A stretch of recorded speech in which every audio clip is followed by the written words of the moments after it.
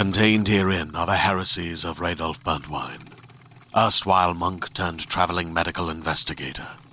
Join me as I uncover the blasphemous truth of a plague-ridden world, that ours is not a loving God, and we are not its favored children. The heresies of Radolf Burntwine, coming January 2nd, wherever podcasts are available.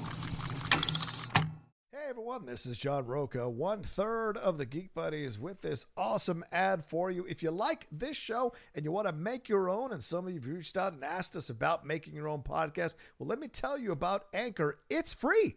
There's creation tools that allow you to record and edit your podcast right from your phone or computer. And now you can even add any song from Spotify directly to your episodes. The possibilities are endless for what you can create, whether it's music analysis, your own radio show, or something the world's never heard before. Go ahead and let your freak flag fly.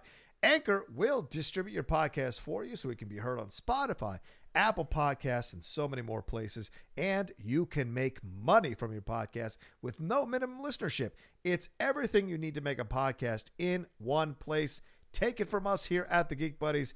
Download the free Anchor app or go to anchor.fm to get started. Now, on with the Geek Buddies show.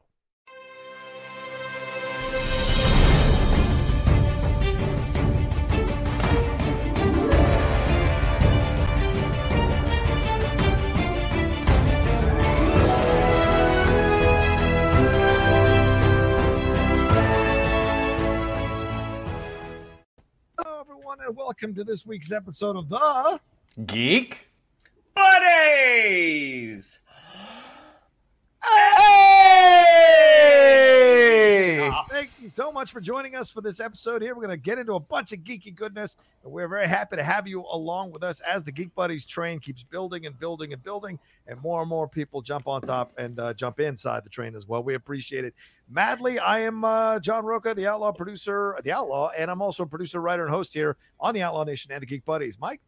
I am Michael Vogel. I'm a writer and producer of animated TV shows and movies. Shane?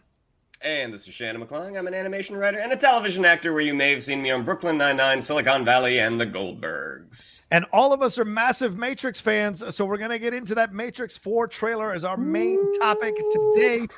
The way the show works is that each of us presents a geek news item. We talk about it amongst ourselves, then we take a break and jump into our main topic. And as I just said, our main topic will be the Matrix 4. If you want to just jump to that, the time codes now are in the description of these chats, so you can jump to that and watch it. We still get your view, so you can jump to that and watch it if you want. Yes. Did you just say main taco? Main taco. Did you say main taco real quick before you said topic? Yeah, Maybe I just really want tacos. I just really want tacos. Me too, clearly, because I said it. I'm hungry as hell. I ate at 6 a.m. It is now almost 11 as we're recording this, so I'm hungry. We're also going to get into some Star Trek news that dropped. We're going to get into some Aquaman news that dropped, not just his outfits, but apparently Patrick Wilson found his way to the gym. So we're going to show some photos of that as well. But we're going to lead off the show with a major announcement from one of our in-house Geek Buddies. Oh, Michael Vogel, please take it away. Well, if you are a fan of 80s cartoons, you might remember a little show called Strawberry Shortcake. And turns out Wildbrain, a Canadian animation studio, is relaunching Strawberry Shortcake on YouTube. And they have, in their announcement that came out, they said that to bring back Strawberry Shortcake, they started by hiring writer and showrunner Michael Vogel, who helped launch the entertainment division of toy giant Hasbro Inc., bringing back to life other older brands, including My Little Pony and G.I. Joe. And the company also hired designers to update Strawberry Shortcake, who first appeared as a ragdoll in 1973. So there is the updated Strawberry Shortcake. This is what I have been working on throughout the pandemic. That is Strawberry Shortcake, Lime Chiffon, Lemon Meringue, Blueberry Muffin, and Orange Blossom hanging out in Times Pear in Big Apple City, where Strawberry Shortcake now lives. So it's really exciting. I have been working with Wildbrain, which is a really awesome studio up in Vancouver, for a while. And we've been redeveloping this. It is launching exclusively on YouTube, on Wildbrain's Strawberry Shortcake YouTube channel. Bunch of content. It's going to start coming out in the next couple weeks. Really cool, super fun, talented people on it. And it's been really fun to sort of reinvent her. In the article that announces, I have to be really careful to tell you what's in the article and not everything else that I know, because I know all of it. But in the article, it says, in this brand new iteration, Strawberry Shortcake is a young berry who, along with her cat Custard, moves in with her Aunt Praline in Big Apple City to fulfill her dream to become a star baker. Her almost exclusively white crew of friends, all with flowing multicolored hair, have been replaced by a multiracial supporting cast with names like Orange Blossom and Blueberry Muffin. So that is coming out. I can also tell you that this geek buddy right over here to the other side of me, Mr. McClung, has written a few very funny episodes of Strawberry Shortcake that will also be coming to a YouTube near you soon. And it's been super fun. So yeah, after working on stuff at Hasbro like Transformers and G.I. Joe and My Little Pony, it's fun to jump over and continue with my slow crawl through every animated series that I watched as a kid and getting to work on a lot of them as an adult. This is awesome. I love the look of it. Looks very sweet, looks fun, looks interesting, looks vibrant. Love that it's racially diverse. Very, very happy about that. Also, just an announcement here. They're going to be launching a short video directly on a Wild Brains YouTube channel on September 18th. So I guess that video will kind of give you an idea of what we're going to get from this Strawberry Shortcake series here. And they're 4-minute shorts. And we were talking off camera before we started that I think we might do a couple of watch-alongs for the ones that Shannon wrote. So stay tuned for that. For the whiskey. For the whiskey. It is. I think I can say it is super sweet. I really do like the look. Like, we worked really hard on making sure that it still felt sweet and felt like Strawberry Shortcake, but also felt new. But the other thing that I'm excited about is that, and I've been saying this in a lot of meetings that I've had to be in, where I'm like, we all know that Strawberry Shortcake as a brand is really sweet, but we're also excited to show how funny she can be. Like, we've really tried to push the comedy in this and make the characters as fun and modern and silly as possible. So really excited for everybody to see it.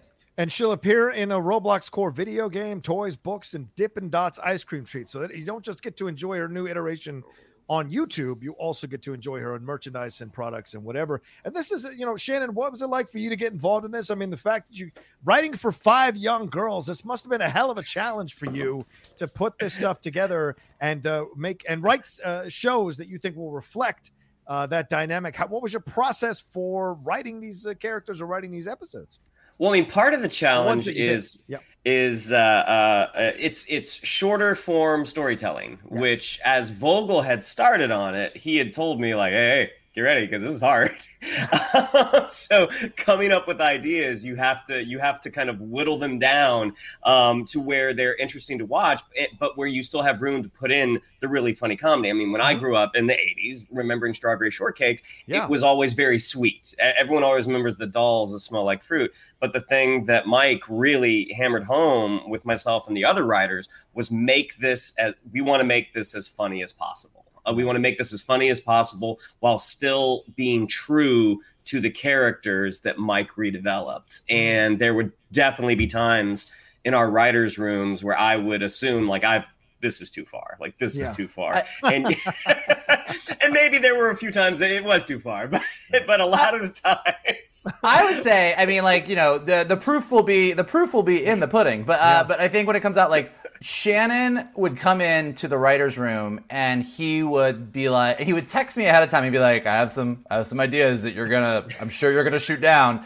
And then he would come up with ideas and he would say stuff and I'd be like, I feel like we can maybe do, like, he was always like pushing the envelope, kind of to your point, like, in working on My Little Pony and watching how successful that became when we worked on that version, there's definitely, this is a girl-focused show. Definitely the girls are the protagonists, the girls are the lead, and it is all about girl power. But there's certain things in comedy that are universal, and there's certain things in cartoons where you're like, oh, can we have a giant ray gun or a robot, or can we do a play on Ocean's 11? And Shannon would come in with this like, hey, can we do this? And I'd be like, I think I think we could try. So it really kind of helped to push that envelope so that everything still remains sweet, but we still get really, really funny as well. So it was fun. Yeah. Going back to the past and then reinventing it is something that is as age-old in entertainment as there is.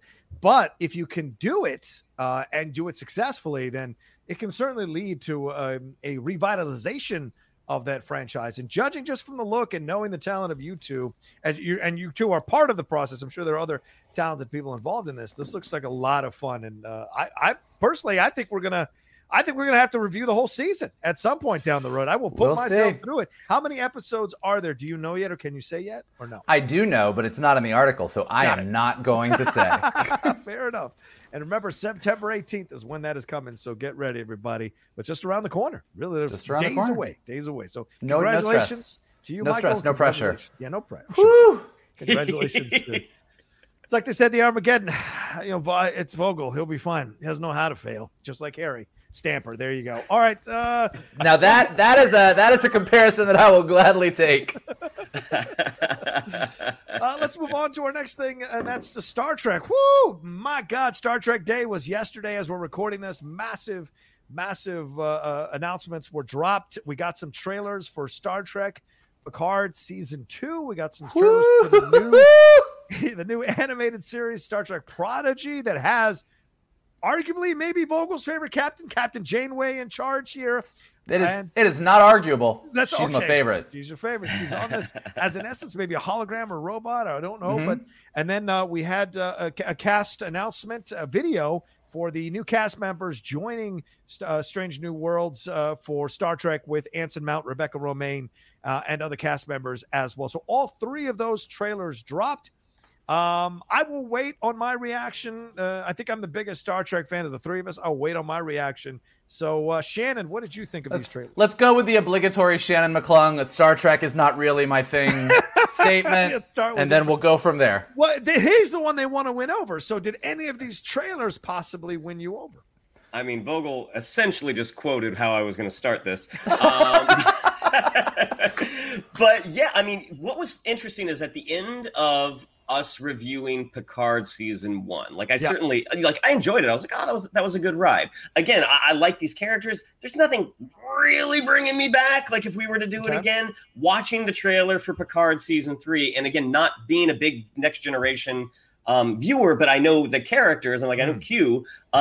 Watching the trailer for season 2, I was like, oh, that actually does look kind of interesting. Okay, maybe. Watching the trailer for Prodigy, because I do know who Captain Janeway is, Kate Mulgrew, right?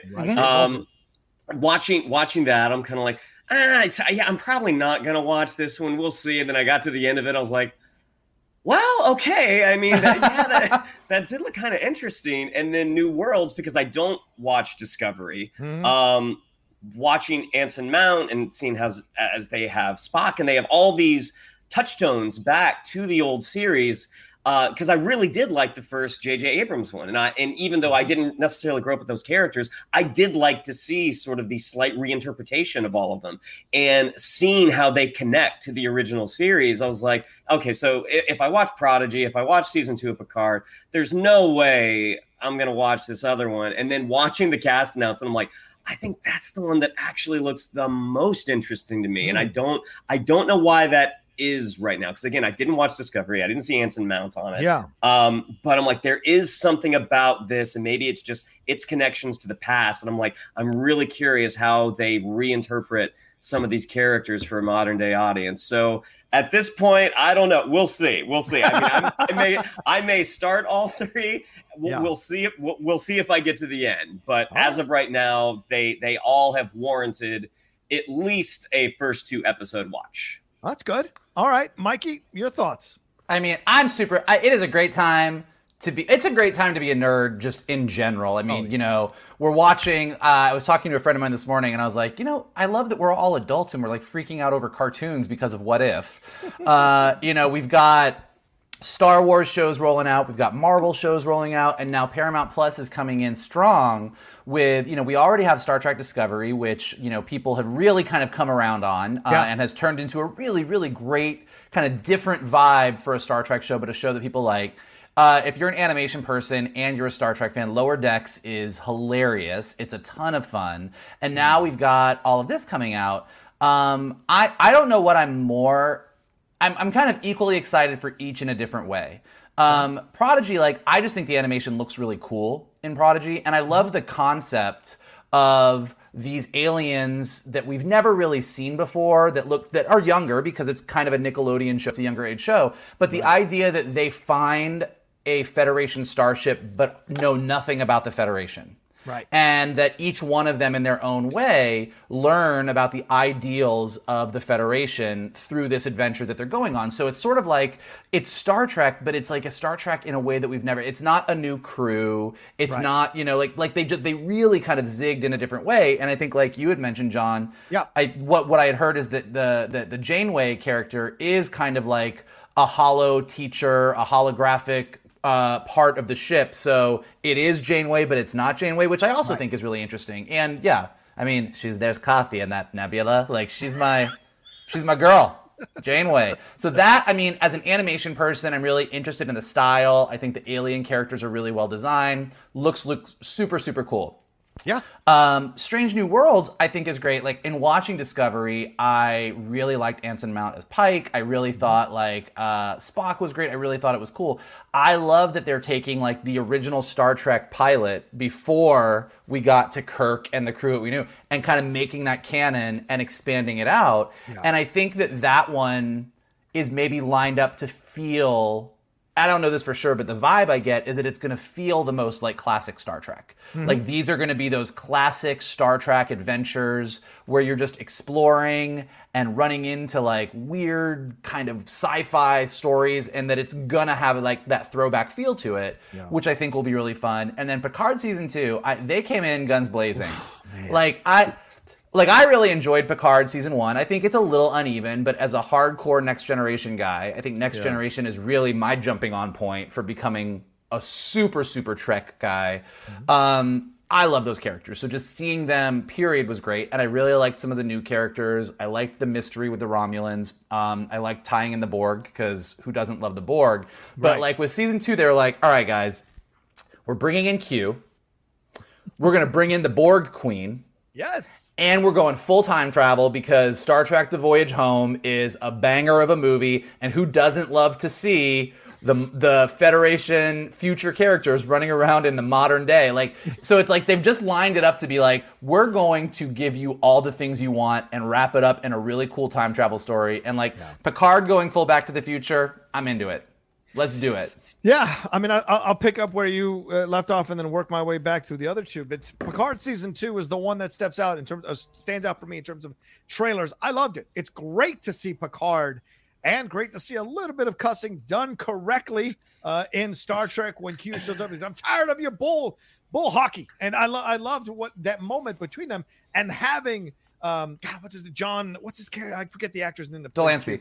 John Delancey. Having John Delancey there looking cool as hell with that gray mustache and beard and the hair. Oh, great. Toe to toe with him and Picard. He is the Joker to his Batman, always, always, and forever. And I love it that he's going to be a central part of this. Then this idea of combining Man in the High Castle with Star Trek 4 is so interesting, right? Having this idea, this totalitarian regime. Picard apparently is in charge of this totalitarian regime. So will there be two Picards going at each other at some point down the road in this situation? We don't know. Love 7 of 9 coming back. Love that her being part of it. The entire crew coming back to be a part of it as well is exciting. And it looks like, you're getting Star Trek 4 with 7 of 9 and Rafi kind of hanging out together, doing the things that they're doing. What are they going to figure out? And that's the way to get people back involved. Plus, although it does have the Borg Queen, it does have Q, it still feels like they're paying the right amount of respect to Next Generation, but they're also moving forward in their own way. And I felt like season 1 spent too much time being about Next Generation. This feels like we're moving into a whole new area and staking our own claim. And it's what they did with Star Trek Discovery as well in season 3. We're cutting ourselves off almost completely from that whole stuff that we did in seasons 1 and 2 and building out our own world to stand on our own 2 feet. And I love that. So very excited for that. Yeah. So question, because I haven't watched Discovery and I know Vogel likes season 1. Roka's a bit iffy on it. Starting with season 3, if it is a true disconnect, could one come in and start with season 3, or do you need to have a decent amount of knowledge from the first 2 seasons?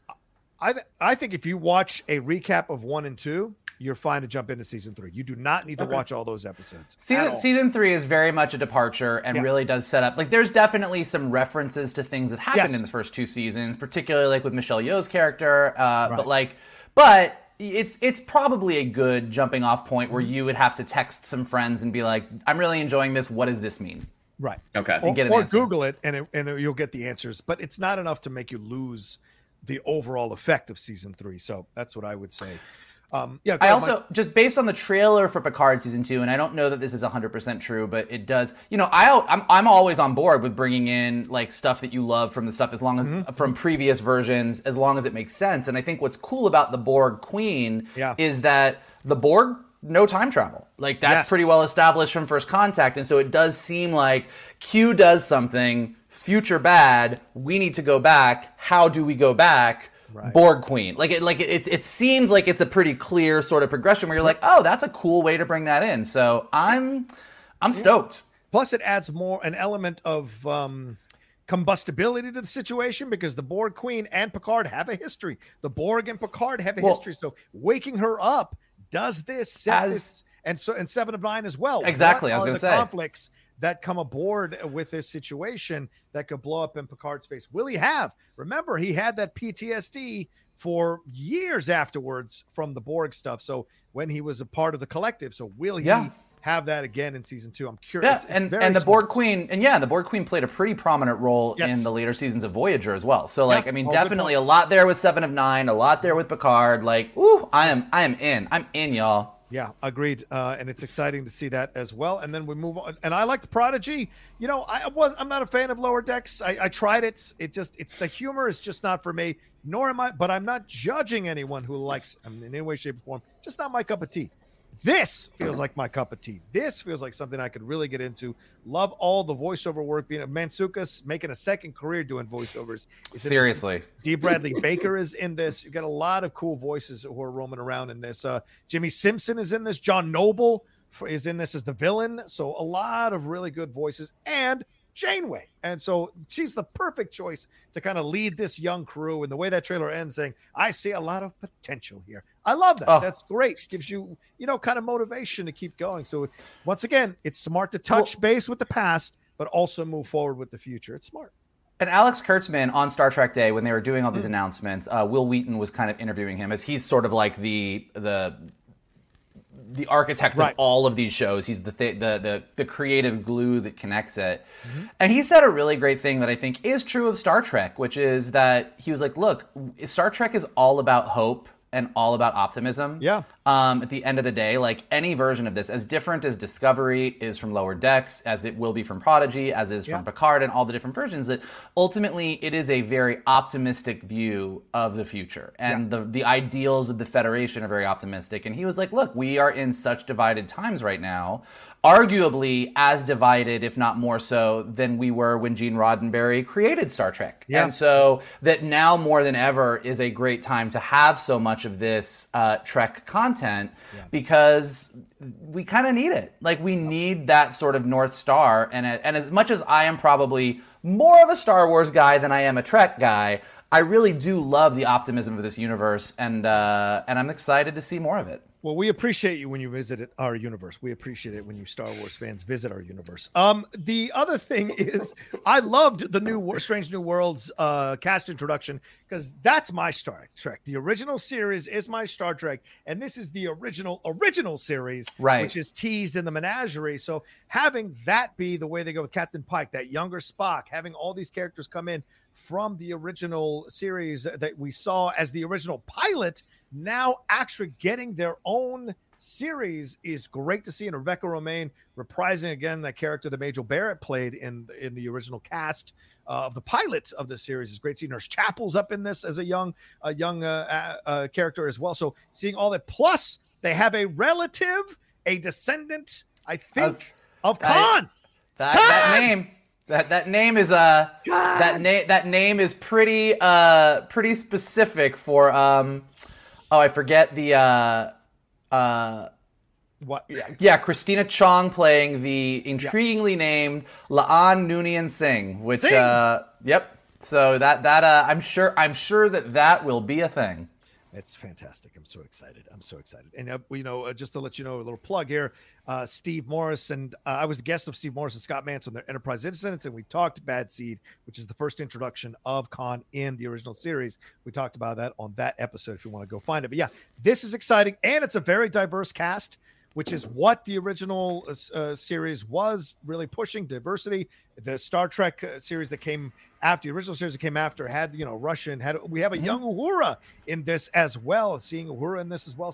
So much excitement for me overall as a Star Trek fan. This is why I have Paramount Plus. This is why I buy it yearly, because I don't want to waste time with the monthly thing. I am hooked every year to watch this Star Trek content and see if it's something that I enjoy. Oh. So great day for me. That is why Paramount Plus is doing it. So they thank you. That is their goal, and well done. I don't give a shit about their movies. I don't give a shit about the anything else on there. It's the Star Trek stuff that keeps me there. So, all right. Any more final words on this, or shall we jump to the next subject? Well, and they have Yellowstone, and Paramount Plus has Yellowstone. Yellowstone's really good.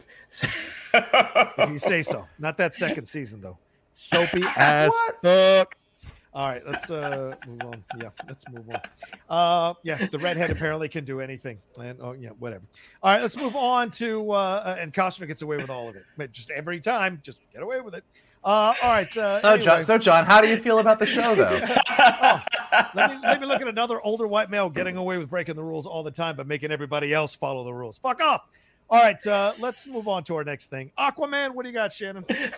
Speaking of soap, something that goes in water, we're talking Aquaman and the Lost Kingdom. So earlier this week, Jason Momoa on his Instagram, he put up two pictures. One was him in the classic orange and green outfit that we saw him at the end of the first movie, and the second is in his new suit, which if you were an Aquaman comics reader in the 80s, so this suit is actually based off of, I believe it was a 4-issue miniseries. I got it much later when it was all sort of in one kind of big hardback. But yeah, this is a suit that he wears. It's based off of a suit he wore briefly in the 80s. I think they're calling it the stealth suit. It sort of looks like what you would wear for camouflage in the water. And I just so happen to have this guy right here. As soon as I saw that, I was like, oh, good, I have a use for this. My ex-wife was wrong all those years ago. It was useful. Yikes. All right. But so they released that suit, and it's interesting. I mean, like this, a literal translation of this would not have worked for the screen. Would that be good camouflage in the lower, the deep trenches of the ocean? Yeah, probably. Is it a little boring?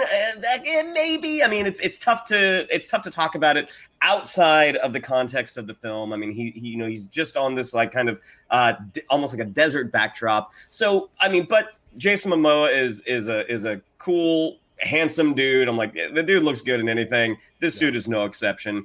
And they also released, James Wan released on his Instagram 2 days later, the first look at Patrick Wilson's Orm. So Orm, the Ocean Master. And a lot of folks have talked about he's a little more like Tom Hanks in Castaway here. Yeah. And yes, apparently on whatever deserted island he's on, they have a gym. Because the dude is, I mean, he's always been in pretty good shape, but I mean, he is next level ripped. I mean, he's not quite Momoa level ripped, but he's getting there. So just the look of him is like, oh, so he's literally been banished to the surface. Like, okay, that's kind of a cool place where we're going to find Orm. I mean, the fact that this movie is called Aquaman and the Lost Kingdom. So in the first film, they talk about the 7 kingdoms of Atlantis, and there's the literal 7th one disappeared. They haven't been able to find it. So how is Orm's banishment going to affect the plot? Yahya Abdul-Mateen actually commented on Momoa's post talking about he's not the only one with a new suit. So, we still have Black Manta's new duds to come along as well. But gentlemen, what did we think at the very small look at from Aquaman and the Lost Kingdom? Mikey? I here's my thoughts. I really don't like that first Aquaman movie, but I really like Jason Momoa. Yes. I really like Yahya Abdul-Mateen. Like I like everyone in the movie for the most part, and I like the ideas in the movie, and so I am on board to be excited for Aquaman 2. I think Momoa is so charming, and I just like the dude that it's like I want to like the Aquaman movies. And so my desire to like them is gonna like lead me through this. Even though like I sat there in that first Aquaman movie, we sat in the theater and I was like, oh God. Yeah, it was a rough one. And then we came out and everyone was like, oh, you're being dumb. Like it was fun. And I'm like, I get it. And like I think even in that movie, hold on, Mike, hold on. Oh, I think I can hear Kalinowski screaming from here. Yep. All right, go ahead. Yeah. Somewhere. Every time I talk about DC. Yeah. Every time I talk about DC, wherever Kalinowski is, his eye starts twitching. But yeah, like I am on board to like it. I want them to use Black Manta more. I want them to build out this mythology, and so like I'm excited to see more of it and see where it goes. Maybe it'll be the reverse of Wonder Woman for me. And we want them to use Black Manta better. Like yes. Watching Yahya Abdul-Mateen's work in Candyman, in Watchmen, it's like, oh, you kind of gave him a raw deal on that first Aquaman movie. Like, give him some better stuff because the guy's an electric performer. Sorry, John. Yeah, no. I know people like James Wan, and I respect people liking James Wan, but he doesn't always get it right, ladies and gentlemen. So if you look at as a director, not every movie he's done is fantastic. All right, I know people like Saw. But Death Sentence, I know people like Insidious, but a lot of people like Conjuring 2, and we'll see what the Malignant reaction is going to be. I didn't like Aquaman as well, Mike. It got me into a little bit of trouble when I was working at Collider. Perry Nemiroff and I did not like it, and she got death threats on her Instagram, on her DMs. I did not, because they know I'll come to your house and kill you. So I did not, but I got a lot of flack on the comment section because I said it was boring and it was paint by numbers filmmaking for such a fantastic film that went all over. Now, I've subsequently watched it since, and there are some really good scenes in the movie. Certainly everything with Nicole Kidman is fucking excellent. And I think what Shannon said is absolutely right. They didn't use these characters as well as they should have, and we want them to use them better in the second movie. And I hold out hope that they do. Just because I don't like a first installment doesn't mean I won't go back to a second installment, because I like the character. And so I'm excited for it. And this is what Shanna is referencing. This is the kind of older 1980s kind of thing. What's old is new again. Look there to that outfit. And according to that story, this is from 1986, Aquaman #1 by Neil Posner and Craig Hamilton. It involved the Atlantean offshoot community Tirna Nog Og. Am I saying that right, Shannon? Tirna Nog Oj or Og. Sounds good to me. It's loosely based on Celtic mythology. And the new blue costume had natural camouflage properties that allowed Aquaman to blend into the seafloor's color scheme. Upon reaching Tirna Nog, Aquaman becomes embroiled in a battle for several different magical artifacts, which become vital to defeating his brother, the Ocean Master. And he also realizes that his feud with his brother is part of a long line of wars between brothers in Atlantis. Getting that from CBR.com. So just want to give them credit. But yeah, so that's exciting. So clearly they're adjusting this costume to perhaps make that story be the foundation of the story they're telling in the sequel. And maybe that's why Ocean Master looks the way he does. As you said, Shannon, banished to the earth, but also looking for these artifacts, obsessed with possibly finding these artifacts himself. He lets himself go and look in a certain way so that he can find these things. So it's exciting to see this. I'm looking forward to it. I hope he gets it right with the sequel. I like the outfits. Momo looks fantastic. Jesus Christ. So I'm excited to see more from this world. A little less of the jokies, a little more of the dialed into what we're talking about. Like the trench sequence was fucking awesome. A little more of that vibe and mentality would be nice. So and I will say that anytime that you're going to give me Nicole Kidman playing Kate Blanchett in How to Train Your Dragon 2, I am here for it. So more of that, I'm fine. More of that, I'm on board. Ozzy. Oh no, Ozzy. Yes. Oh yeah. Anyway, all right, there you go. That's our overall thoughts. Shannon, anything more to add to that for your story?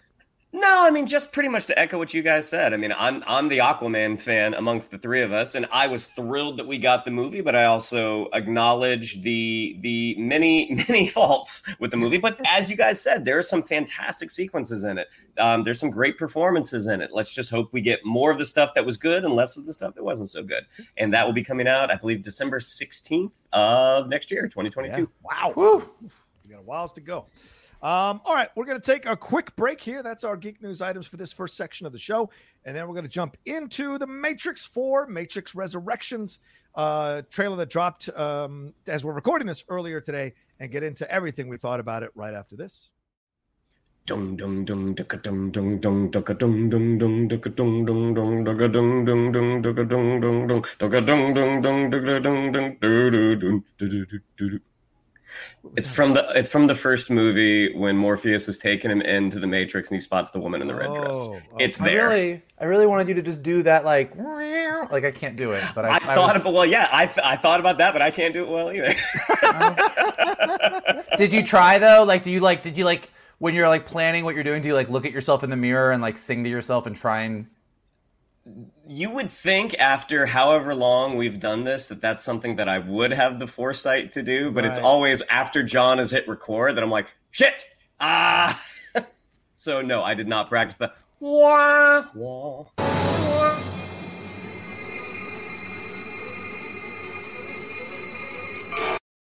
That's what we're getting into. That's right. I did not practice that. I had that cut out for my thing earlier. All right. Anyway, let's get into this thing. The Matrix Resurrections trailer dropped from Lana Wachowski and Warner Brothers. Lana is one half, of course, of the Wachowski sisters. Lana stepping in, Lily working on another show, so did not have the time to commit to creating this new installment in the Matrix franchise.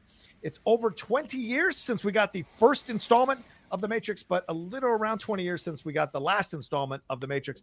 I was Shannon with us, Mike, for our 5 a.m. viewings of Reloaded and Revolutions. I don't remember, but it was a horrific experience for everybody involved, even and just sitting at Mel's with nobody talking at all, like the shawarma scene at the end of the Avengers. That's basically how it was for Reloaded Revolutions. But we are back, and gentlemen, I already did my trailer reaction, so I'll come up behind you guys. Talk to me. What do you guys think about this trailer? Mike, let's start with you. I'm cautiously excited. Yeah. I look, and as somebody on Twitter was pointing out earlier, look, I know that there are a lot of people that actually really enjoy the second and third movies. And I will say that like my experience of the second and third movies is a lot of really, really cool ideas. Yes. That maybe got a little bit too much.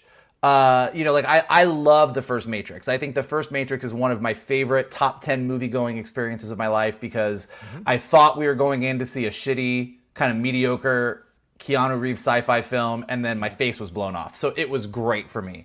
And then the second and third, I think the second one I kind of came out like, okay, and like I'll disagree with John a little bit. I think the second one, when we came out of it after the 5 a.m. screening, there was a lot of conjecture. There was a lot of, well, I think it's going to be this, and maybe they're going to do this. I think after the third one we came out, and we were kind of a little disappointed, but I know that a lot of people, particularly a lot of people that kind of watched all three together for the first time once they were all out on video, have different opinions on them. So I will say, watching this, I think they were very smart in this trailer to hit a lot of the beats and the moments that we remember from that first movie. Yeah. This trailer is a lot of nostalgia, but nostalgia in a good way. Like, Mr. Anderson is back in a world where he doesn't quite fit in. He doesn't know why. He's questioning his reality. Even like him taking all of those blue pills to sort of keep under control, definitely a reference to the red and blue pills. We get your world is opening up. We get the White Rabbit. We get a kung fu scene. We see that moment with him and Trinity where they don't know each other. So like you're really kind of building us up to say, okay, this is the world that you remember from that first movie. And because this is just the first trailer, and because it's Lana Wachowski, and because it's The Matrix, obviously everything is a lot more than what it seems. I've heard some rumors about some things that seem really cool, but like all in all, like I came out of this trailer and I was like, this is really what I want I'm really intrigued, but because I don't have the best feeling about the second two movies, there's also that nervousness of like, am I getting the first Matrix? Are we back on track, or are we going to bite off a little more than we could chew? Fair. Shannon, what did you think about this one?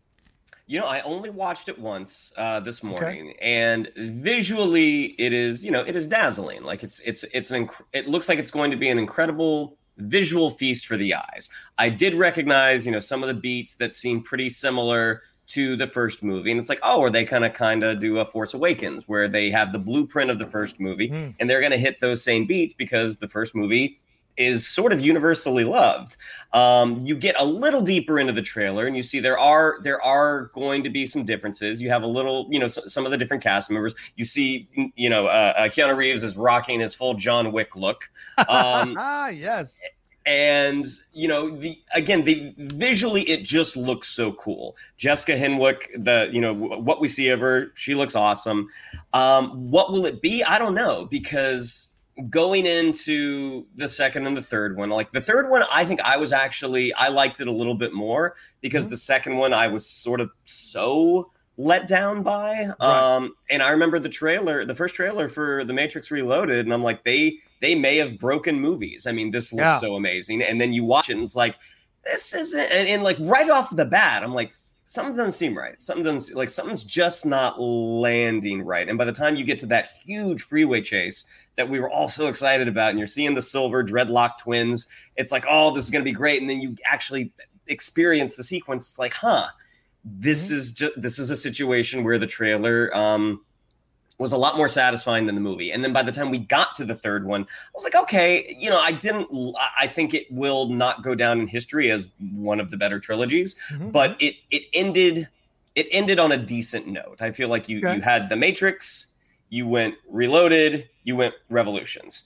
So if they can sort of recapture the magic that made that first one so incredibly enthralling and good, and at the same time build upon it, that sounds like the ideal situation. Will they be able to do it? We'll see. I mean, a lot of the Wachowskis' work post The Matrix. I mean, I know Vogel loves Speed Racer. I will fight anybody on Speed Racer. I will fight anybody on it. But between that and Jupiter Ascending, it's like, maybe you only had that one good one in you, or maybe Lily was the albatross around Lana's neck, and we're gonna get to see that Lana's the one. Lana was the genius. We'll see. She was the Neo. I'll be honest with you. I loved it. I thought it was great. I'm not cautiously optimistic. I'm more excited than anything else. Well, 98% excited, 2% scared. I'm very excited for. How many Armageddon fans? It's Armageddon. It's an Armageddon day today. I like it. But I did a trailer reaction for this. It's on the channel now if people want to watch that solo, and it was for an hour. And I had almost 1,300 people watch it. 250 people watching me live, leaving their comments, leaving their thoughts. And it was great to see the speculation. So the fact that so many people were still willing to kind of dive in and speculate about it. And a number of people left comments saying, I was not excited for this at all, but then I saw the trailer. Now I'm in. It means that the trailer did its job, which is to get you back in love with the franchise, get you hoping that it's going to open doors to more levels here. And there's a lot to speculate on. What is Yahya Abdul-Mateen's role here? Yes, you're saying he's the young Morpheus, but then you see him in the agent outfit at the end. You see him wearing the glasses, but then he's still looking at the mirror all weird and stuff. He doesn't know what's going on. You see him fighting him in the dojo, but he's wearing red instead of the white that he wears in the 99 Matrix. And he gets his butt kicked in the dojo as well. Neo clearly still has his power in Zion and all that area, and also in the Matrix. He's able to stop bullets. He's able to, manipulate rockets. We get the helicopter and the rooftop, very reminiscent of 99 Matrix. So there's a lot of stuff here, but I've seen some speculation that Priyanka Chopra's character, who's in here for a few seconds with the Alice in Wonderland book, that she is Sati from Revolutions, the young Indian girl that gets taken in there, and that she may be the new Oracle. We paused it on the Neil Patrick Harris moment. He's wearing blue glasses. He's got a blue butterfly in a cage. He's wearing a blue sweater. So clearly, is he part of the Matrix to keep Neo or Thomas Anderson kind of subdued so it doesn't affect what's going on overall? Them not knowing each other felt very reminiscent to Eternal Sunshine of the Spotless Mind. What is the vibe there? Then when they're inside the Matrix, is she really still alive? Because the last we saw her, she died with a projectile through her body. So is this a program they've created to spark Neo's reaction? Jessica Henwick, as you said, she has the rabbit. He is once again following a woman with rabbit tattoo into the Matrix, literally through the looking glass, the mirror there, into the Matrix. So what is all of that going to lead us to? I'm excited. Somebody speculated that Yahya Abdul-Mateen's character might have been is maybe a program that's been created to spark Neo's trust because he's reminiscent of Morpheus. I speculated even further because Jada Pinkett's in the cast that maybe Niobe is the one who's created this program to get Neo to come back into the Matrix because she knew Morpheus and Neo's relationship. So there's a lot here to explore, and that's what you wanted. Questions, visually great, speculation. Yeah. What are the possibilities here with all these characters? So for me, I think the trailer did its job. Absolutely looks beautiful, looks gorgeous. There's not a lot of hand-to-hand fight scenes. So what does that mean? There is one agent coming back from the second movie from Reloaded. Daniel Bernhardt, I think, is the actor's name. He's back as that agent from the second movie. No, Lawrence Fishburne, who said he was not even asked. No Hugo Weaving, who said he didn't want to do it. So, but I heard that. Yeah, but I heard that even though Hugo Weaving's not in it, Agent Smith is in it. That makes sense. I heard. So who will be playing Agent Smith? Like, what is that going to be? Like, I think you're right. And I will say, as someone who probably has not revisited the second two Matrix films as much as I've revisited the first one, this is the other thing this trailer did. I am 1,000% going back and watching all three Matrix movies because I'm going to spend the next couple months absolutely speculating the Mephisto out of everything on this movie. Because I will say that, like, as much as I'm cautiously optimistic, as you're talking about it, I can kind of feel those geek juices flowing. I'm like, yeah. Okay, gotta go watch that.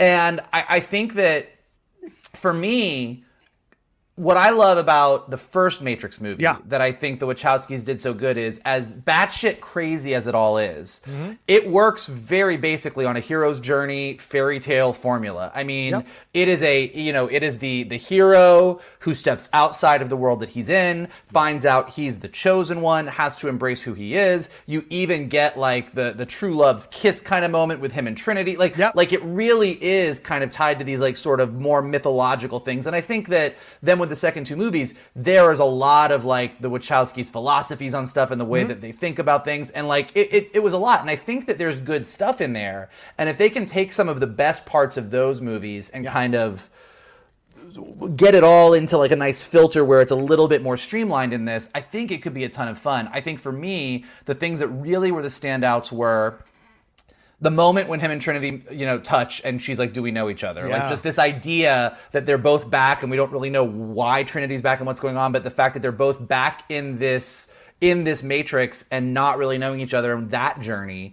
Like I said, the blue pills, I just thought it was, we all know that classic moment of take the red pill or the blue pill, and he takes the red pill, but just seeing so many blue pills that are the pills that are supposed to keep you sedated, and Neil Patrick Harris kind of having those very clearly blue glasses. I think that really, really kind of got me excited.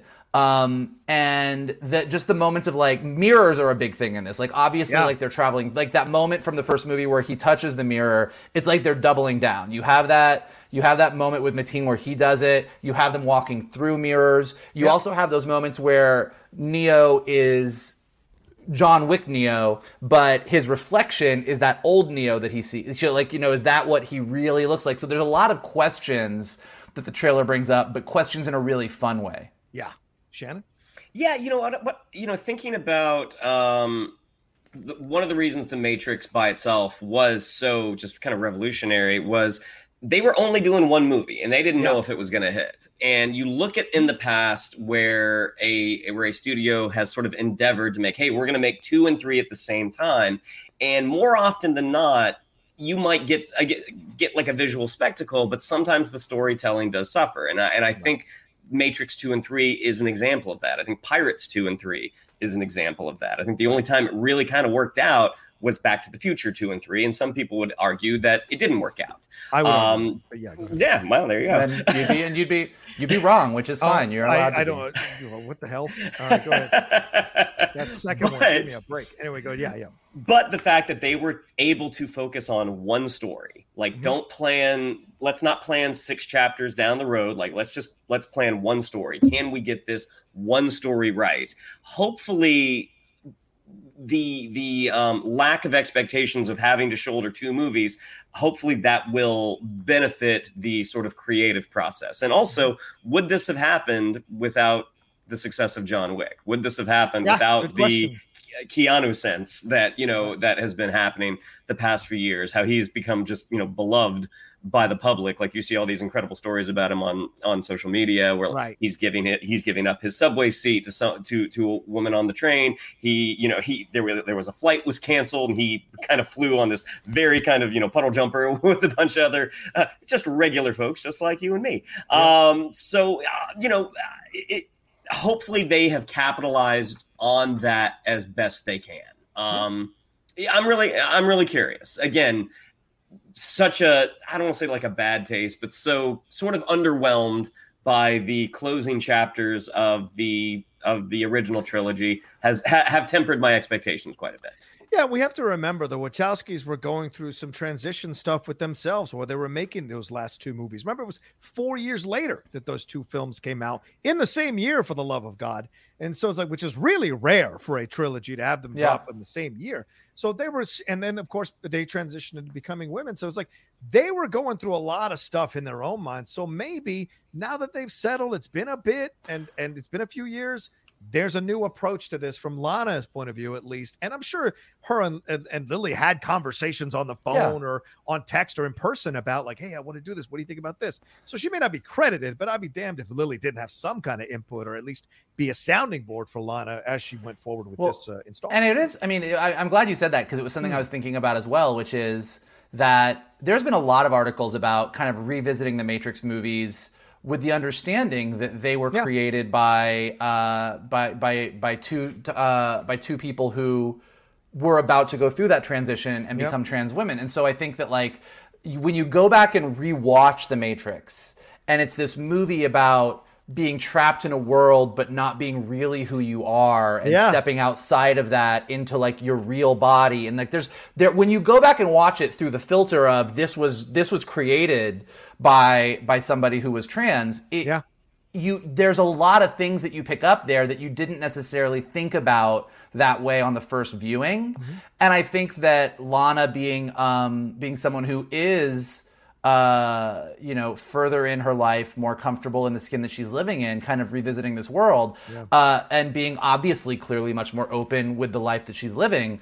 I think it might be really interesting. I think there might be some really interesting elements to that that could really make the storytelling interesting and more powerful. So it's definitely something that I was thinking about as I was watching the trailer. Well, and certainly the commentary of the blue pills, right? I mean, as someone who probably went through a number of visits to a therapist or to a psychiatrist, to a psychologist, maybe that Neil Patrick Harris character is kind of symbolizing that process. The blue pills symbolizing kind of what they initially prescribe to you to deal with these things as you're transitioning, as you're having these feelings, some kind of misguided diagnosis. So anything to keep you from becoming who you actually are, or numbing the desire, thinking that it's wrong within yourself to do that. Who knows what their process was, but that could be mirrored in what Lana has done with Neil Patrick Harris. 2 things I want to bring up here.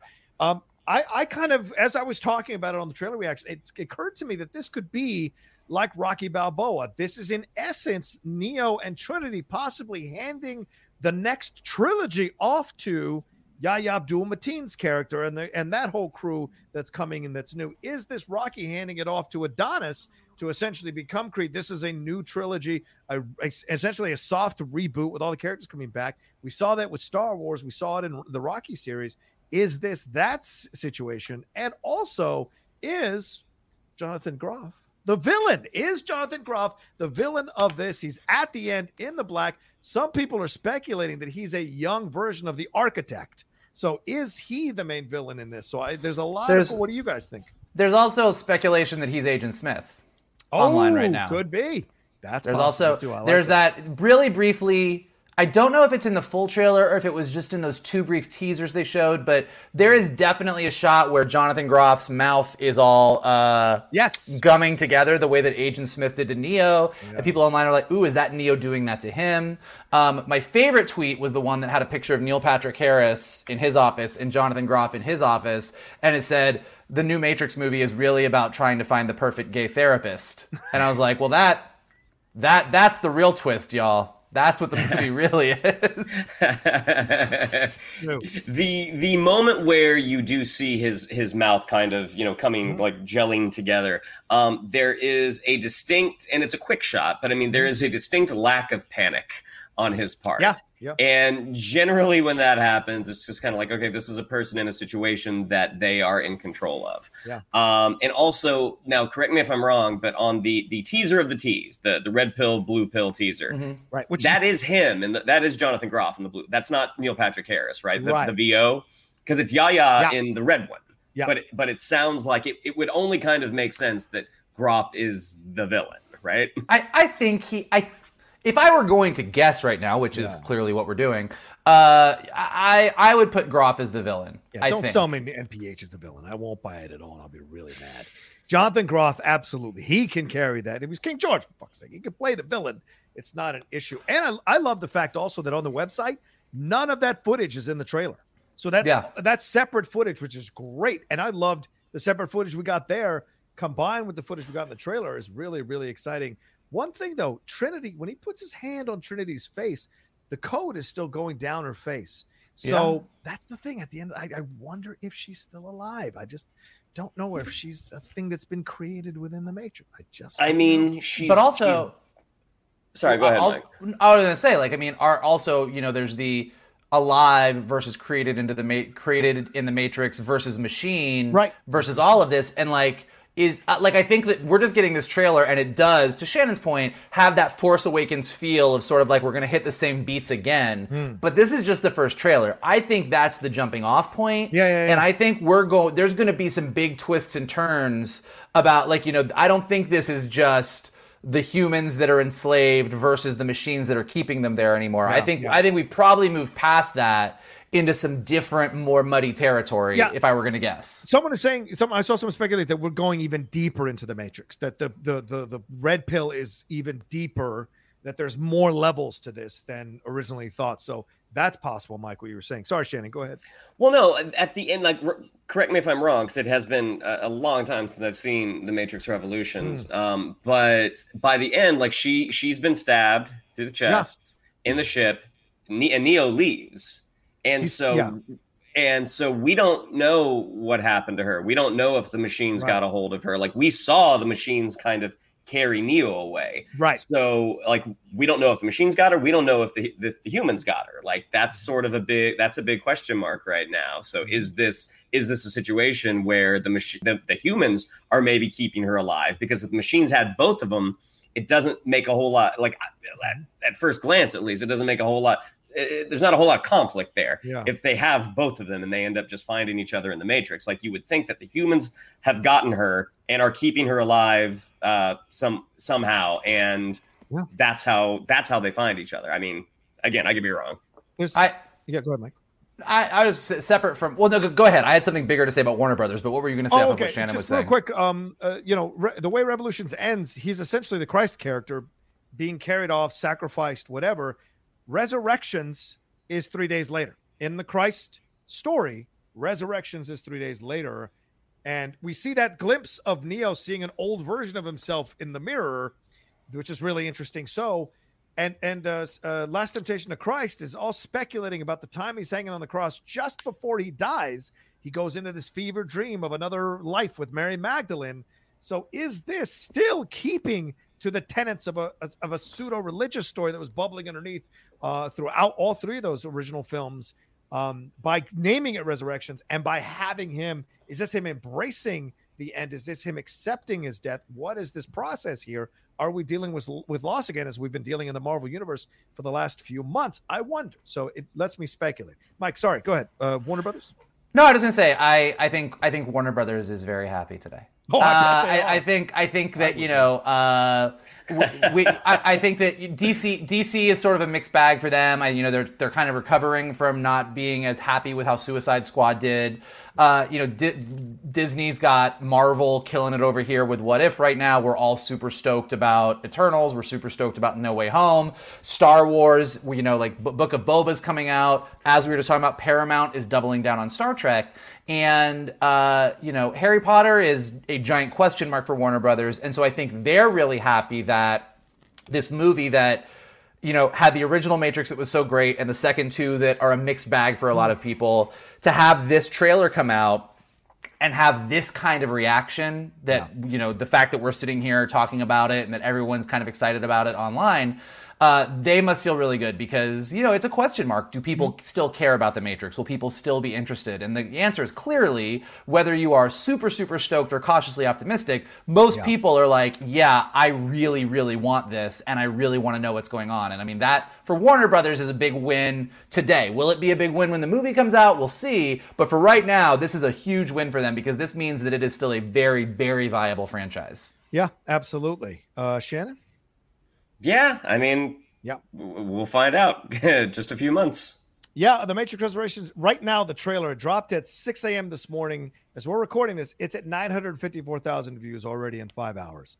So we shall see where it leads to overall, how many views it ends up having. But I think that's a damn good start for something that has been out in just under 20 years. So pretty good stuff. Any final words before we wrap up? Negative. Okay, I just hope we don't have another Raven Zion. Let's just see what happens. Although I do need to revisit. I need to revisit it because when I saw that Raven Zion, that was before I went to Burning Man, which is basically that rave in real life. So maybe I'll feel differently about it now. We'll see. I'm probably going to feel the same. Zion, hear me. Oh, no. Anyway, all right, let's get out of here. Thank you all so much for joining us for this episode of the Geek Buddies. We appreciate it madly. Shannon, what do we have to tell them? Yeah, if you'd like to follow us on social media, on Twitter, it's at @geek_buddies, on Instagram at @the_geek_buddies. If you'd like to follow me on social media, on Twitter, it's at @Shannon_McClung, on Instagram at Shannon the Geek Buddy. If you would like to follow Mr. Vogel and get all sorts of berry goodness, you can follow him at MKToon, and you can follow Mr. Roca at The Roca Says. Absolutely. Mikey. Well, listen, if you like Geek Buddies and you want to go deeper, you could take the red pill or you could take the blue pill. Spoiler alert. They both do the same thing because we just want to keep you here. There's no pills that get you out of the Geek Buddies. You're in. But if you want to keep helping us out, here's some stuff that you can do. Hit the like button below, subscribe to Johnny's Outlaw Nation page, tons of amazing content, more reviews from us, spoiler reviews from the shows. We have a great interview with Kay Cannon, who wrote and directed Cinderella, up on the page right now. Obviously, John has a ton of other amazing content. Leave your comments below. What did you think of that strawberry shortcake tease? What do you think of all the Star Trek trailers, Aquaman suit, and more importantly, what do you think of this Matrix trailer? What do you think is going on? What did we miss? Is there something we're not seeing? What are your theories? Let us know in the comments below. We'd love to check all that out. If you are listening to us on Spotify or Apple Podcasts or anywhere where podcasts are available, leave us some stars, leave us some comments. It helps us go up in the rankings so more people can find us. And most importantly, share this video, retweet this video, tell everybody to check out Geek Buddies on YouTube or the Geek Buddies podcast on the go. It brings more buddies to the table, and we like having friends. Absolutely. All right, that's it from us. Y'all take care of yourselves. Be well, and we'll talk to you next time with another brand new episode of the Geek Buddies. Hey!